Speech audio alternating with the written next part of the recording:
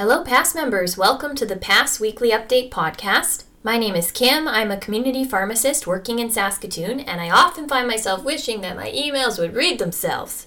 Unfortunately, no one is planning to read my emails to me, but I am going to read your email to you. As you may or may not know, I do work full-time, and I record the podcast and edit it when I have time between pharmacisting and being a couch potato. So I'm actually recording this episode for you on Hump Day, which is this time May 26th. It's a Wednesday, and I like to think of Wednesdays as Water Wednesday. So my self-care today is to hydrate. I find it's way too easy for me to fall into a pattern of drinking tea lattes or coffee, preferentially over all things at work. And I know that's true for a lot of you at work as well, because non-water pharmacy-approved beverages have perceived benefits such as being flavorful and possibly caffeinated. Anyways, picture this. I'm wearing a beer hat, the one with the cans on the side and the straws that squiggle all the way down to your mouth, except this thing is like a 4-liter jug of water that you would put in a water cooler, and I'm balancing it on top of my head, and the straws are really long and they're zany and they're doing all kinds of patterns and loops like little roller coasters and right into my mouth, and I'm going to drink so much water and be so hydrated and take really good care of myself. Join me while I hydrate and read you the PASS Weekly Update from Friday, May 21st.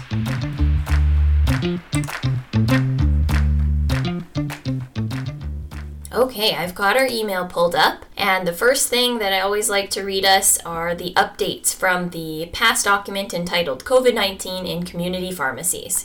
This document was last updated on Friday, May 21st, and the first update is with regard to who to contact in the event you need something. McKesson delivery issues, vaccine shipment, wallet card stickers, syringes, ancillary supplies. You contact McKesson customer service, and it gives you a phone number for that first, and then you email the drug plan, and they give you the preferred email for that. Questions about the vaccine distribution tracking system, they have contact info below. Questions about the COVID-19 vaccine risk factor portal. They've got help desk info here. Questions about vaccine eligibility sequencing. For any unanswered questions about eligibility criteria and or acceptable forms of proof, you can email this number or call this number. Questions about professional regulation and authority for immunizers, you contact SCPP. And then it says email the drug plan only if you are unable to resolve the issues through the appropriate channels below, and it will be appropriately triaged. That's the very last thing under who to contact, and there's nothing below it. It just goes into information about training immunizers, so I think probably it's referring to all the stuff that was above it rather than the way it's written. It says below. Anyways, if you need to contact somebody, refer to this document and find out who is the first person to ask. Alright, we've got some information about the PASS webinars. New recorded webinar from May 17th. It is available, and the slide deck presentation is also attached, so you can click here and get access to the recorded version of the webinar and the slide deck for that. There's also a separate document provided by SCPP regarding some information that they mentioned during the webinar. And there's also access to the first webinar from April 7th, but a lot of that info has probably changed by now, so you should watch webinar number 2. There's some more information about patients who received their first COVID immunization outside of Saskatchewan. Individuals can now submit first or both doses of COVID vaccine administered out of the province for entry into Panorama through a form available on eHealth Sask website. Once it's entered into Panorama, it will be displayed in My Sask Health Record. The banner at the top of the eHealth Sask homepage provides links to the form and further instructions for individuals who received their immunization out of province on how to have their vaccine information entered in Panorama. We've got some info on the COVID immunization fee for second doses. It says you follow the same procedure as you did with the first dose. If more than one injection is required for that product, there's a limit of 2 claims per HSN per 365 days for the immunization fees. So nothing changes, you just do the same process for billing. MedSask has updated the COVID-19 vaccine screening and consent form. It's largely the same. I do see there's a section here, question 1, have you received any previous COVID vaccine? Assessor, if yes, document on page 2. Any side effects after the first dose, document them here. I think that's new, but I'm not 100% sure. I know I mentioned before it's hard to tell. You pretty much need a Pepsi Coke challenge of the old form versus the new form to see exactly what has changed. They definitely fleshed out the section where it asks about clotting disorders, but I think that they did that in a previous version of the form, so I don't know. Anyways, print off the new one and use that, or use your own as long as it satisfies all of the necessary requirements. Ooh, this is good. It says, new, a solution is being developed to add the type of vaccine each pharmacy has on the interactive map and will be available the week of May 24th. Something for us to look forward to. Unless it's on there already. I guess it's Wednesday. I'll check it out. Yeah, it is on there. So I went to the interactive map and there's a filter now where you can select Moderna or Pfizer. I'm going to test it out. Cool. Yeah, it's working, so that's nice. My manager had a really good idea as well. She just posted it on the Pass Members Only Facebook page the other day where she was saying it would be super handy if they could link our booking website to this map as well to cut down on some of the calls we're getting. It's tough because everybody's had to come up with their own way of booking appointments, so there's just so much variability at play, but that's pretty cool. That should help organize things a little bit because at least the Moderna people won't call the Pfizer pharmacies and vice versa. We have some updated information about how vaccines will be distributed. Some of this info is the same, so I'll try to just pick out the stuff that has been updated. It says there may be delays in the shipping of vaccines from manufacturers into provinces or changes in the number of doses coming to the province, so pharmacists and all vaccine providers need to be able to adjust appointments on short notice. Not all pharmacies will receive vaccine on a weekly basis.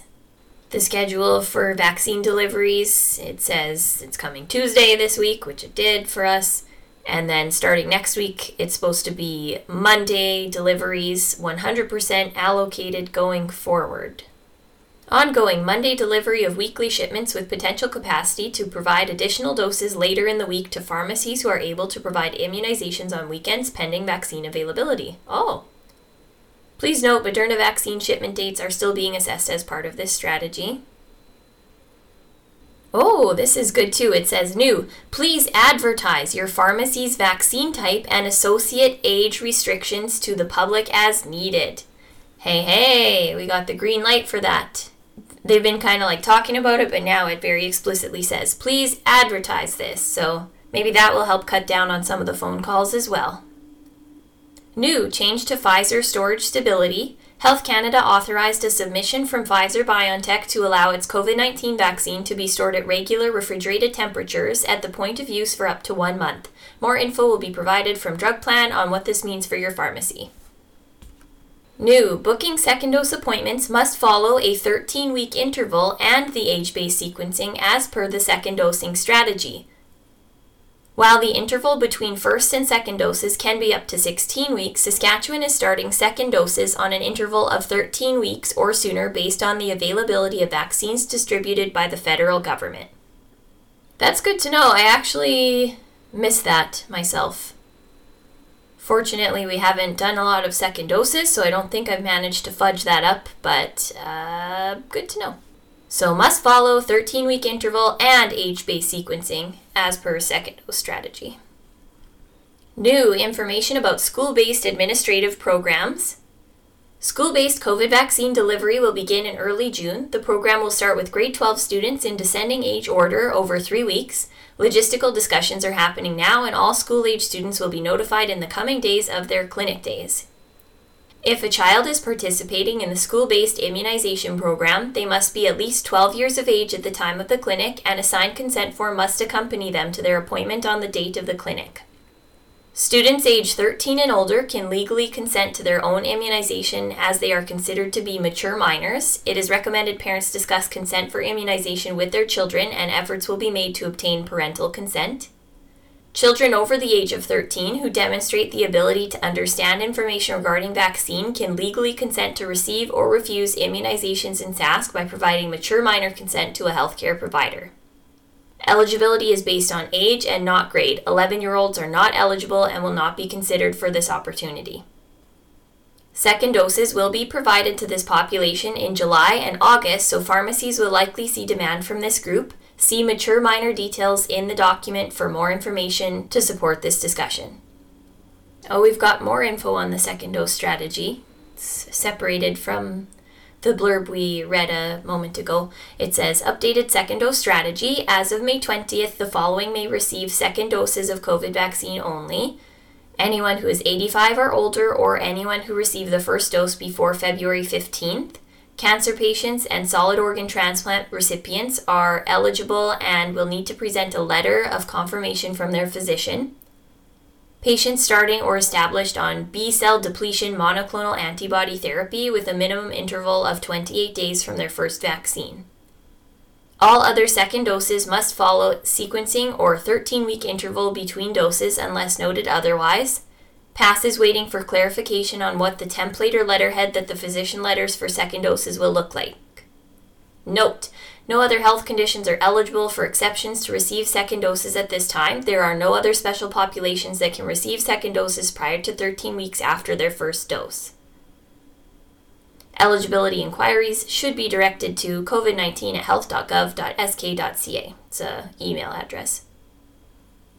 There's some links to the Saskatchewan second dose strategy document and a presentation dated May 6th about second doses. Notification of eligibility for second doses will occur through broad public communication, including public service announcements, Government of Sask news releases, this website, social media posts, and additional channels as deemed necessary. I don't think this is new, but I don't remember reading it before, so I'm going to read it to you. It says, Moderna vaccine usage times.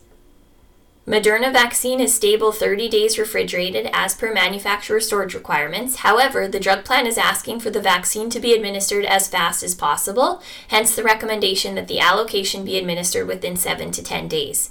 There is no audit or penalty if it takes longer than 7 to 10 days.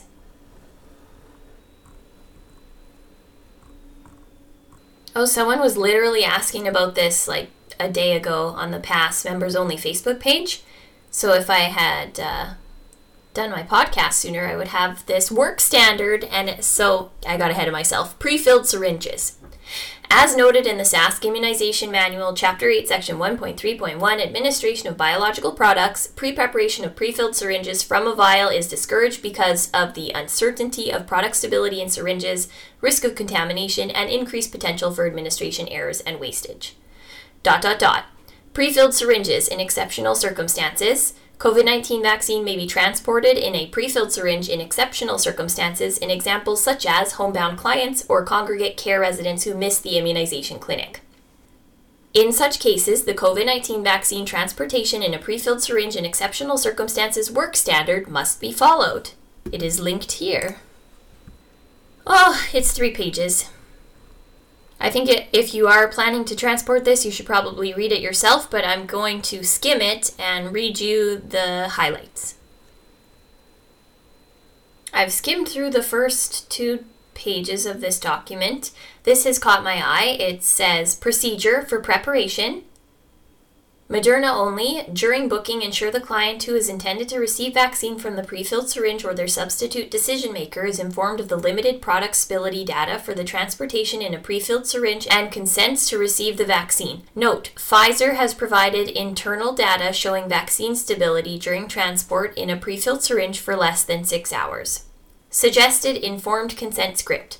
Due to challenging vaccine storage and handling requirements, the best way to transport the vaccine to your home is in a prepared syringe. It is important to understand that transporting the vaccine this way has not been studied and there is no data regarding the stability of the vaccine transported this way. Would you like to proceed with booking an appointment?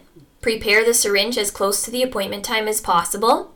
Label the pre-filled syringe with vaccine brand name, lot number, date and time vial was punctured/diluted. When transporting the syringe, wrap it in preconditioned bubble wrap, cardboard, or other material in a manner that would prevent downward pressure on the syringe plunger, resulting in wastage. Follow the guidelines for thawed vaccine transport as outlined in the Transportation of COVID-19 Vaccine in Frozen and Thawed State Work Standard, including Transport vaccine in pre-filled syringe temperature between 2 to 8 degrees Celsius. As per the Sask Immunization Manual, it's not necessary to use a thermometer in insulated coolers being used to transport vaccine for a short duration. This principle may be applied when transporting pre-filled syringes within a community and a temperature monitoring device is not available. Cold chain excursions during transport do not need to be reported since the vaccine is stable more than 6 hours at room temp. Implement special precautions to prevent excessive jostling of the vaccine, including conducting ground transport on paved or smoothed gravel or dirt roads. Very nice. Well, maybe I'll link this onto Facebook for that pharmacist who was asking specifically how to do this, in case she hasn't had a chance to find the info yet.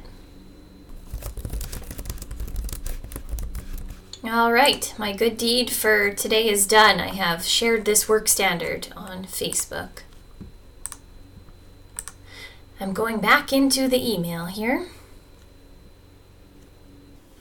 You guys, I had a really good idea. I think because this is going to be probably time consuming and not relevant to everybody, maybe what I'll try to do is make a mini episode where I stumble through the process of getting involved with this rapid antigen testing stuff.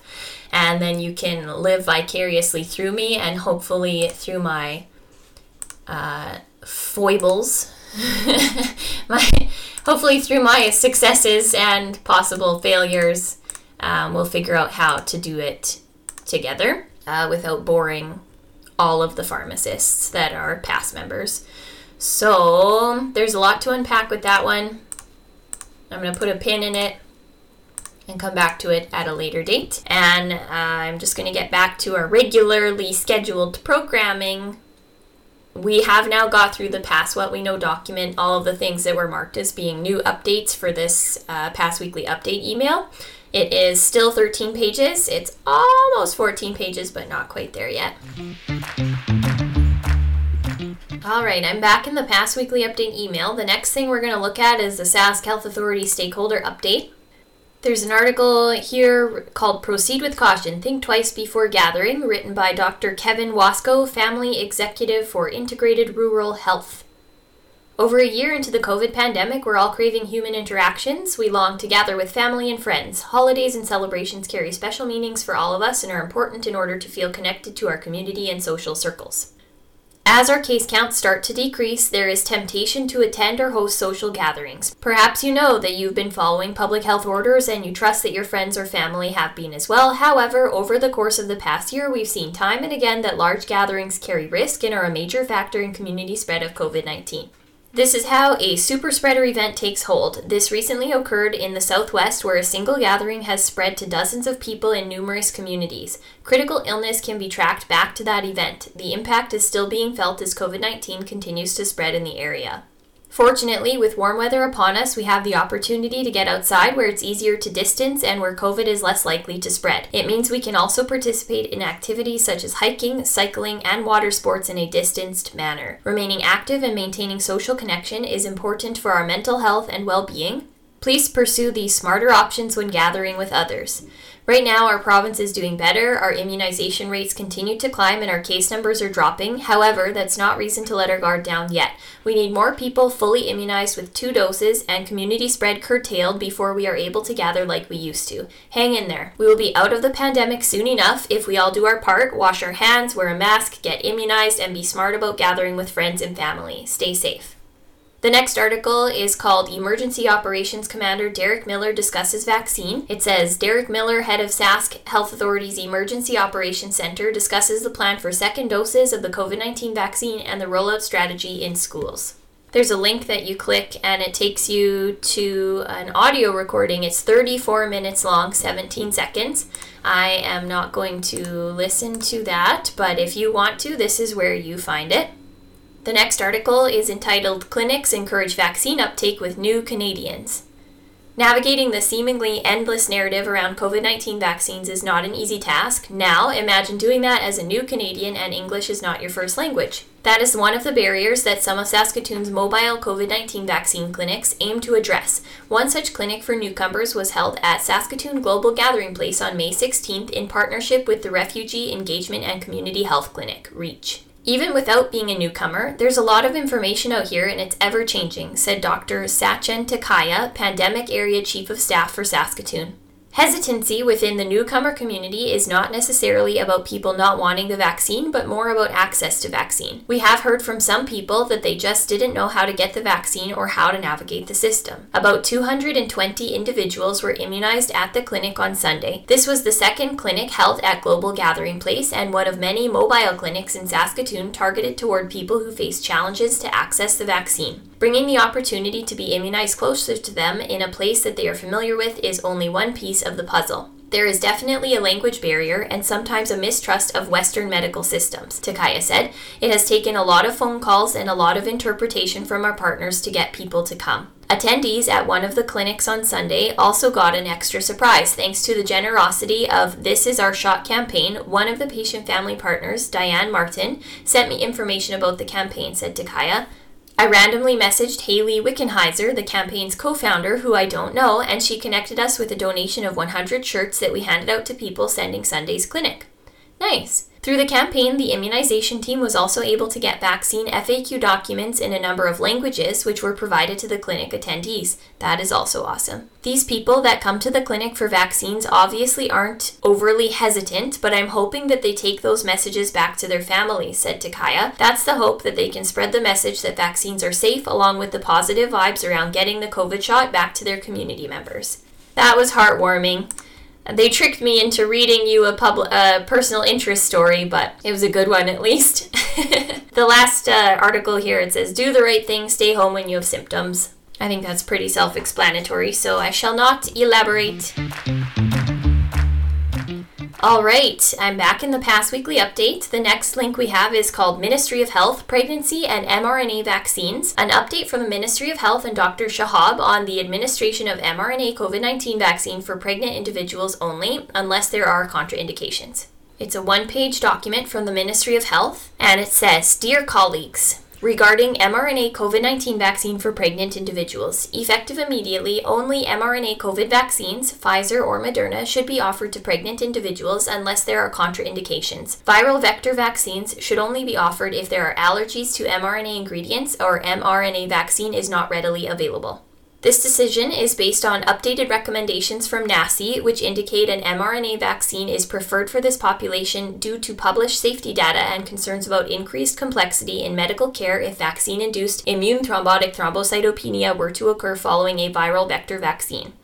Updated COVID vaccine resources can be accessed on the COVID-19 Immunization Manual website, and then they link the website. Sincerely, Dr. Shahab. That seems intuitive. It is frustrating to get so much information back and forth on this whole blood clot thing with AstraZeneca, but I know everybody's doing their best. I'm back in the weekly update email. The next link is called Ministry of Health School-Based COVID-19 Vaccine Delivery to begin in June.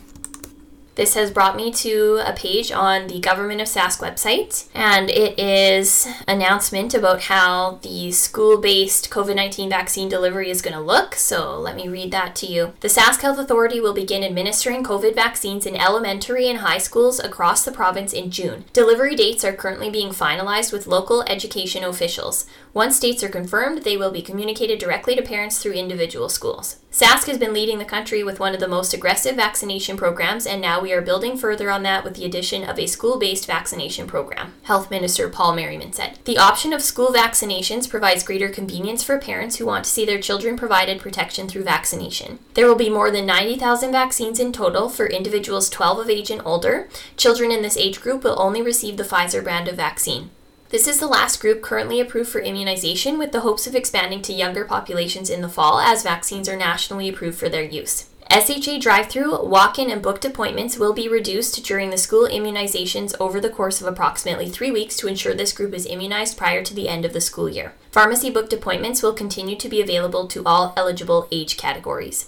Our public health teams are skilled and equipped to deliver immunizations within the school system, SHA's CEO Scott Livingstone said. We want to utilize this well-established system over the next 3 weeks before school is out for the summer to vaccinate as many eligible youth as we can and protect them and their families. Written consent will be required for all ages 12 to 17, primarily for tracking purposes in case the child receives one dose at school and one elsewhere. There will only be one consent form required for both doses. Parents are encouraged to talk directly with their children about consent and the importance of receiving their COVID vaccination. Information about Pfizer and frequently asked questions are available there's a link. Additional options are available for students who are homeschooled, for students who wish to access immunizations sooner, or if parents wish to accompany their child to their appointment. These options include a participating pharmacy in Saskatchewan, a drive-through or walk-in clinic, or online booking for Sask Health Authority immunization clinics. I'm back in the past weekly update email. We're going to read something from the Ministry of Health. It's called Second Dose Eligibility Timeframes. I think this is all just information that we have seen before. It's got the daily COVID stats. It's got vaccines reported, so how many people there are in certain age groups and how many of them have been vaccinated already. How many are fully vaccinated, how many have received their first dose. And then it's got that chart, eligibility for second dose of COVID vaccine, where it's got the date eligibility will change, the eligible age, or eligible based on date of first dose on or before. So it's 3 columns in the chart and timeline for when the approximate second dose eligibility will be available to different populations in Sask. So I'm not going to read this whole thing. I feel like it's info that we are already familiar with. The next link in our past weekly update is from CPHA. It's called New Practice Tool, Administration of COVID-19 Vaccine in Special Populations. Hey, this is nice. So it's 2 pages. It's a chart from CPHA, and the first column says special population or comorbidity. For example, I see allergies, breastfeeding, cancer, dermatological conditions, immunosuppressed general, HIV, inflammatory bowel diseases, MS, pregnancy, or rheumatic diseases. And then in the second column, they have recommendations specific to the special population or comorbidity. And then they have the resources listed for where they got their information from.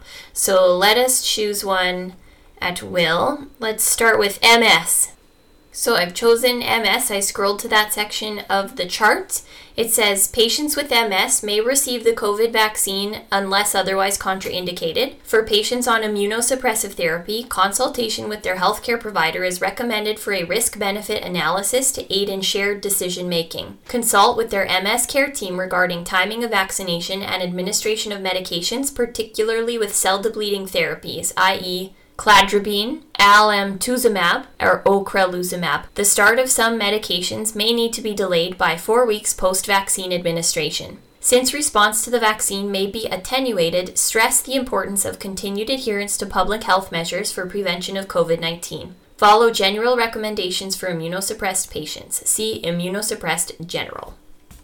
Let's see immunosuppressed general. I scrolled up there. It says patients who are immunosuppressed due to medication or treatments, including those with autoimmune conditions, require consultation with their healthcare provider for a risk-benefit analysis to aid in shared decision-making. Since response to the vaccine may be attenuated, stress the importance of following public health measures.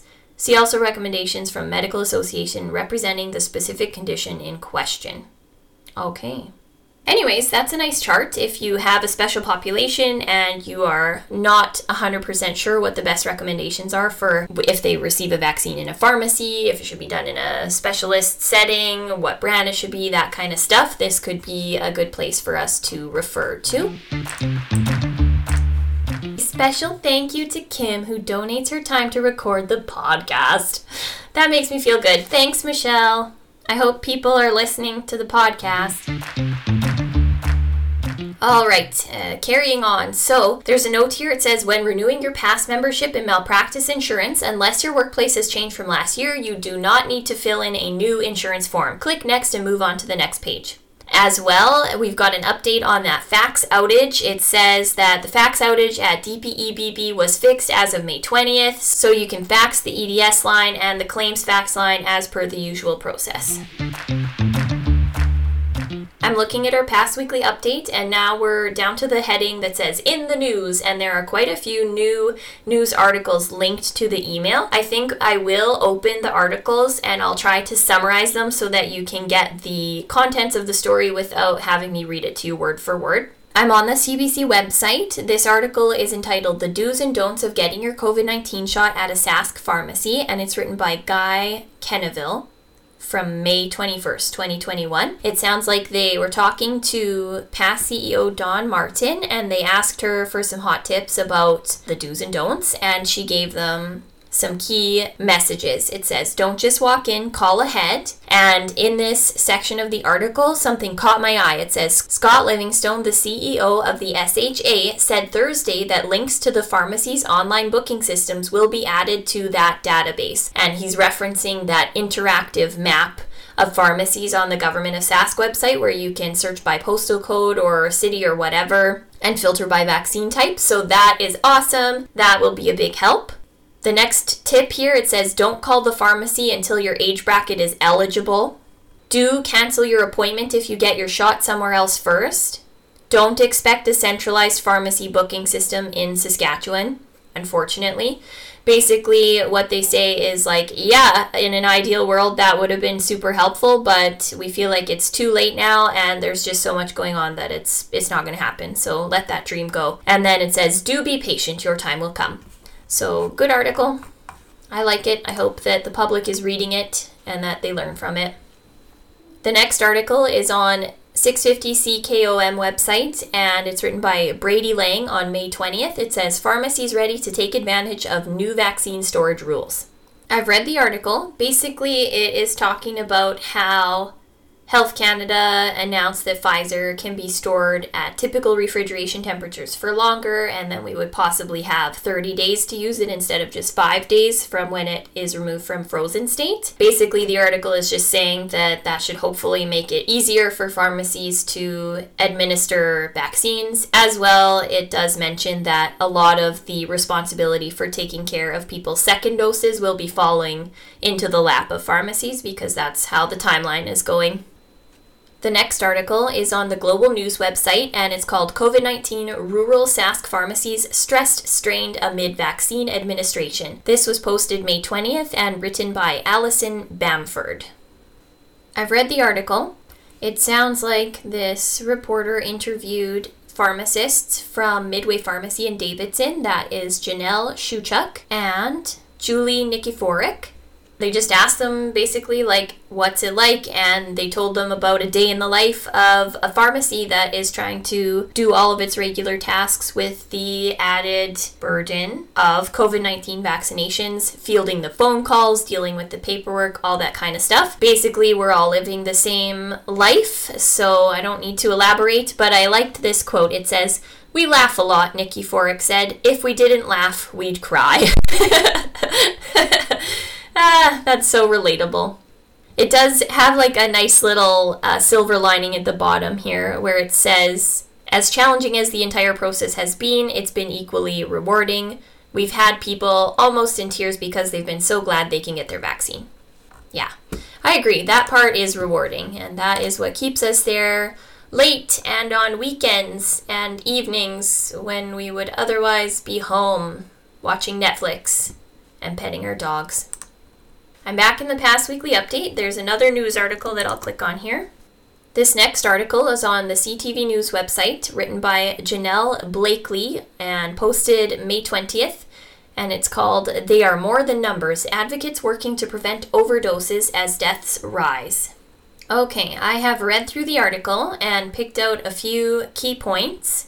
Here it says there have been 608 suspected overdoses where 911 has been called this year, according to police data, though not all overdoses are reported to police. There's a few sections of this article that I think are like super important. It says, though personal naloxone kits are only available for free at a few pharmacies in the city under the provincially funded program, most stock the kits to sell to the general public for $40 to $50. According to Mila Bullock, Director of Professional Practice at PASS, that fee can be an access barrier. That's quite a bit. Of course, the publicly funded ones are completely free, but we just haven't seen the program expand as fast as we would like. According to PASS, only about 15 of the province's 418 pharmacies have been included in the program. Bullock said the association has been in discussion with the ministry for about a year and a half in an effort to get free kits in pharmacies. Pharmacy has been ready, willing, and able to offer naloxone kits broadly to the patients of Saskatchewan for a while now. I know the demand is there, and we hope the government will expand this program as soon as possible across the province.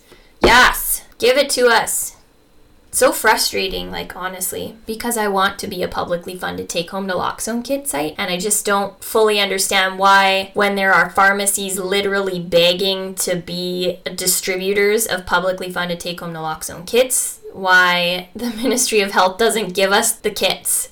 The article goes on to say that there is a new supervised consumption site in Regina, and forgive me, I probably will pronounce these words wrong because I don't know what the correct inflection is. I believe it is called the Niwo Yotina Friendship Center in Regina, and it's going to be a supervised, safe, clean environment with staff and an on-site paramedic that can help in the event of an overdose. It is Regina's first overdose prevention site. And this article says the Niwa Yotina Friendship Center is in the final stages of preparation before opening. They are set to announce an opening date on Tuesday. And because I'm recording this on the 26th and the email came out on the 21st, I know that they're open, so that's good. I'm going back into our past weekly update email. This article is from the Regina Leader Post, written by Lynn Giesbrecht. And the date is May 19th, 2021. The title, Pharmacies Taking on Growing Number of Vaccine Appointments from SHA. I've read the article. It's talking about how Sask Health Authority is planning to ramp down their vaccine clinic sites, the number of appointments that they're doing and the hours of operation and stuff, and transitioning the workload onto the pharmacies so that we can kind of carry the torch with the COVID-19 vaccines. It also talked about how SHA is planning to focus their resources on the school-based program to get all the kids their first dose of vaccines. And then, loosely related but somewhat disjointed, the article talked about rules surrounding graduation ceremonies and how they're wanting to get a bunch of students immunized beforehand so that they can have some kind of celebration. We're in the last section of our past weekly update entitled Webinars and Education, and we've got reference again to the COVID Immunization Program joint webinar from May 17th, as well as the slide deck from that webinar. They are available here. And then there is a link that talks about the details of record-keeping requirements from SCPP. In summary, they say keep everything for 7 years for your immunization activities. There is another link called the Community Pharmacy as a Health Hub. It's a webinar. So this is from Canadian Pharmacists Association. It's going to be taking place May 27th. And it says 1 to 2:30 p.m. Eastern Time. Usually CPHA will record these things, so hopefully they do because it sounds good. And the blurb, it says community pharmacies are uniquely positioned to function as health hubs, entry points for patients who need advice, advocacy, assessments, and triaging. This is more important than ever in rural communities where the local community pharmacist might be the only healthcare provider available. Join us to hear pharmacists from across Canada share their innovative practice models that combine education, advice, and health system navigation into patient care. There's a button you can click to register, so I have done that.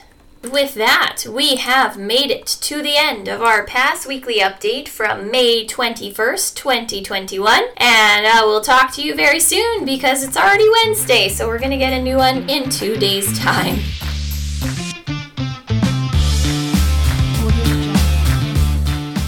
I hope you're hydrated. I've been talking so much, but I did manage to guzzle at least half a liter of water.